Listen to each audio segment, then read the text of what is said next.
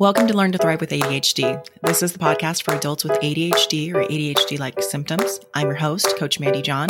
I'm here to make your life with ADHD easier. Let's get started.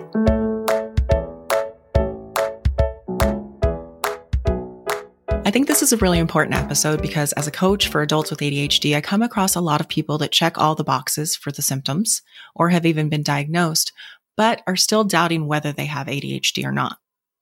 What I hear from them and what I experience myself as someone with ADHD that didn't bother to get diagnosed until 42 is maybe I'm just not trying hard enough. Maybe I just haven't found the right system. Maybe I'm just lazy. Maybe there's something else wrong with me entirely. Maybe everyone else is just doing better than me. It's even possible that you're hearing messages like this from other people in your life. Do you relate to any of these or have any of your own? This breaks my heart because it tears down our self-esteem and it causes people to continue to struggle alone instead of getting the support they need. So what should you do? Today, we're going to talk about ways to seek help if you're struggling with the symptoms of ADHD. We're also going to talk about how to get diagnosed if that's something you wish to do. Why would you want to get diagnosed? For some people, it's just peace of mind knowing it's not some other problem. For others, it's for accommodations at work, perhaps, or maybe they want to go the medication route. For many, it just helps them make sense of the past. First, let's talk about what ADHD is. Attention Deficit Hyperactivity Disorder is a neurodevelopmental disorder characterized by persistent inattention, impulsivity, and/or hyperactivity that interferes with daily functioning. Let's make that really simple. There's ADHD inattentive, ADHD hyperactive, and then there's also combined. And this is probably a good time to bring up where ADD comes in.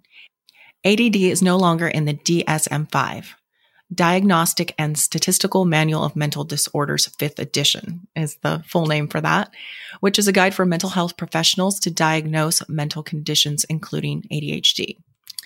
So what does it mean if you were diagnosed years ago with ADD? From what I hear from most professionals, if you were diagnosed with ADD as a child, it's because you weren't presenting as hyperactive. So you're probably inattentive or perhaps combined. But you'd want to talk to your doctor about that. So right here, I think something important to bring up is the degree to which ADHD affects your everyday life.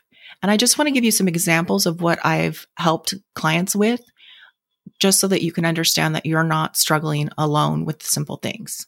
It can be things like waking up in the morning, brushing teeth, skincare, getting dressed, exercising, cleaning, such as doing dishes or laundry, getting groceries, planning meals, making food for the day and then making a plan to remember to eat it, getting to work on time, and even things like communicating with friends and family. I could go on, but I think you get the picture. This affects our most basic tasks, and the shame around that for everyone is real. And I'm willing to bet that everyone hearing this that's dealing with ADHD symptoms struggles with several of the items on this list. I say that because I really want to normalize that these things are a problem. What I've heard from so many of my clients is I should just be able to do these things. I always say that should and shame are married. You bring in one, you get the other. The sooner that we can normalize that this is a problem for people, the sooner that we can move past the shame and move into problem solving. There are several ways that we can do this, and that will be a topic for a future episode, I promise. If you suspect you have ADHD and want to get an assessment and diagnosis, who do you go to? In the US, at least, and my friends in other countries can let me know how this works for them, but in the US, you go to a psychologist, psychiatrist, or you can go to a general practitioner. I know in the UK, they tend to have a long wait to be assessed in many cases. That's where many come into coaching while they're waiting, because sometimes the wait can be as long as 5 years. And they want to do something to help themselves now. So if you're thinking of getting diagnosed and you're in the UK, I would suggest getting started as soon as possible. Your doctor might do a clinical interview. They will ask you questions, get your medical history, family history, childhood experiences, symptoms, and your daily functioning. There might be rating scales. You might be asked to complete questionnaires or checklists that evaluate ADHD symptoms and related impairments. They might also have family, friends, or coworkers complete these about what they observe about you.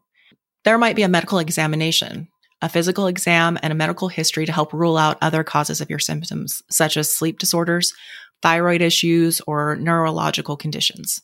Psychological testing. Additional tests might be conducted to assess cognitive functioning, learning abilities, or other factors that could be relevant to your situation. The reason these evaluations are so thorough is that ADHD symptoms can overlap with other conditions like anxiety, depression, bipolar disorder, or learning disabilities. If you are diagnosed, they will talk to you about treatment options, which might include medication, behavior therapy, ADHD coaching, or some combination of those things.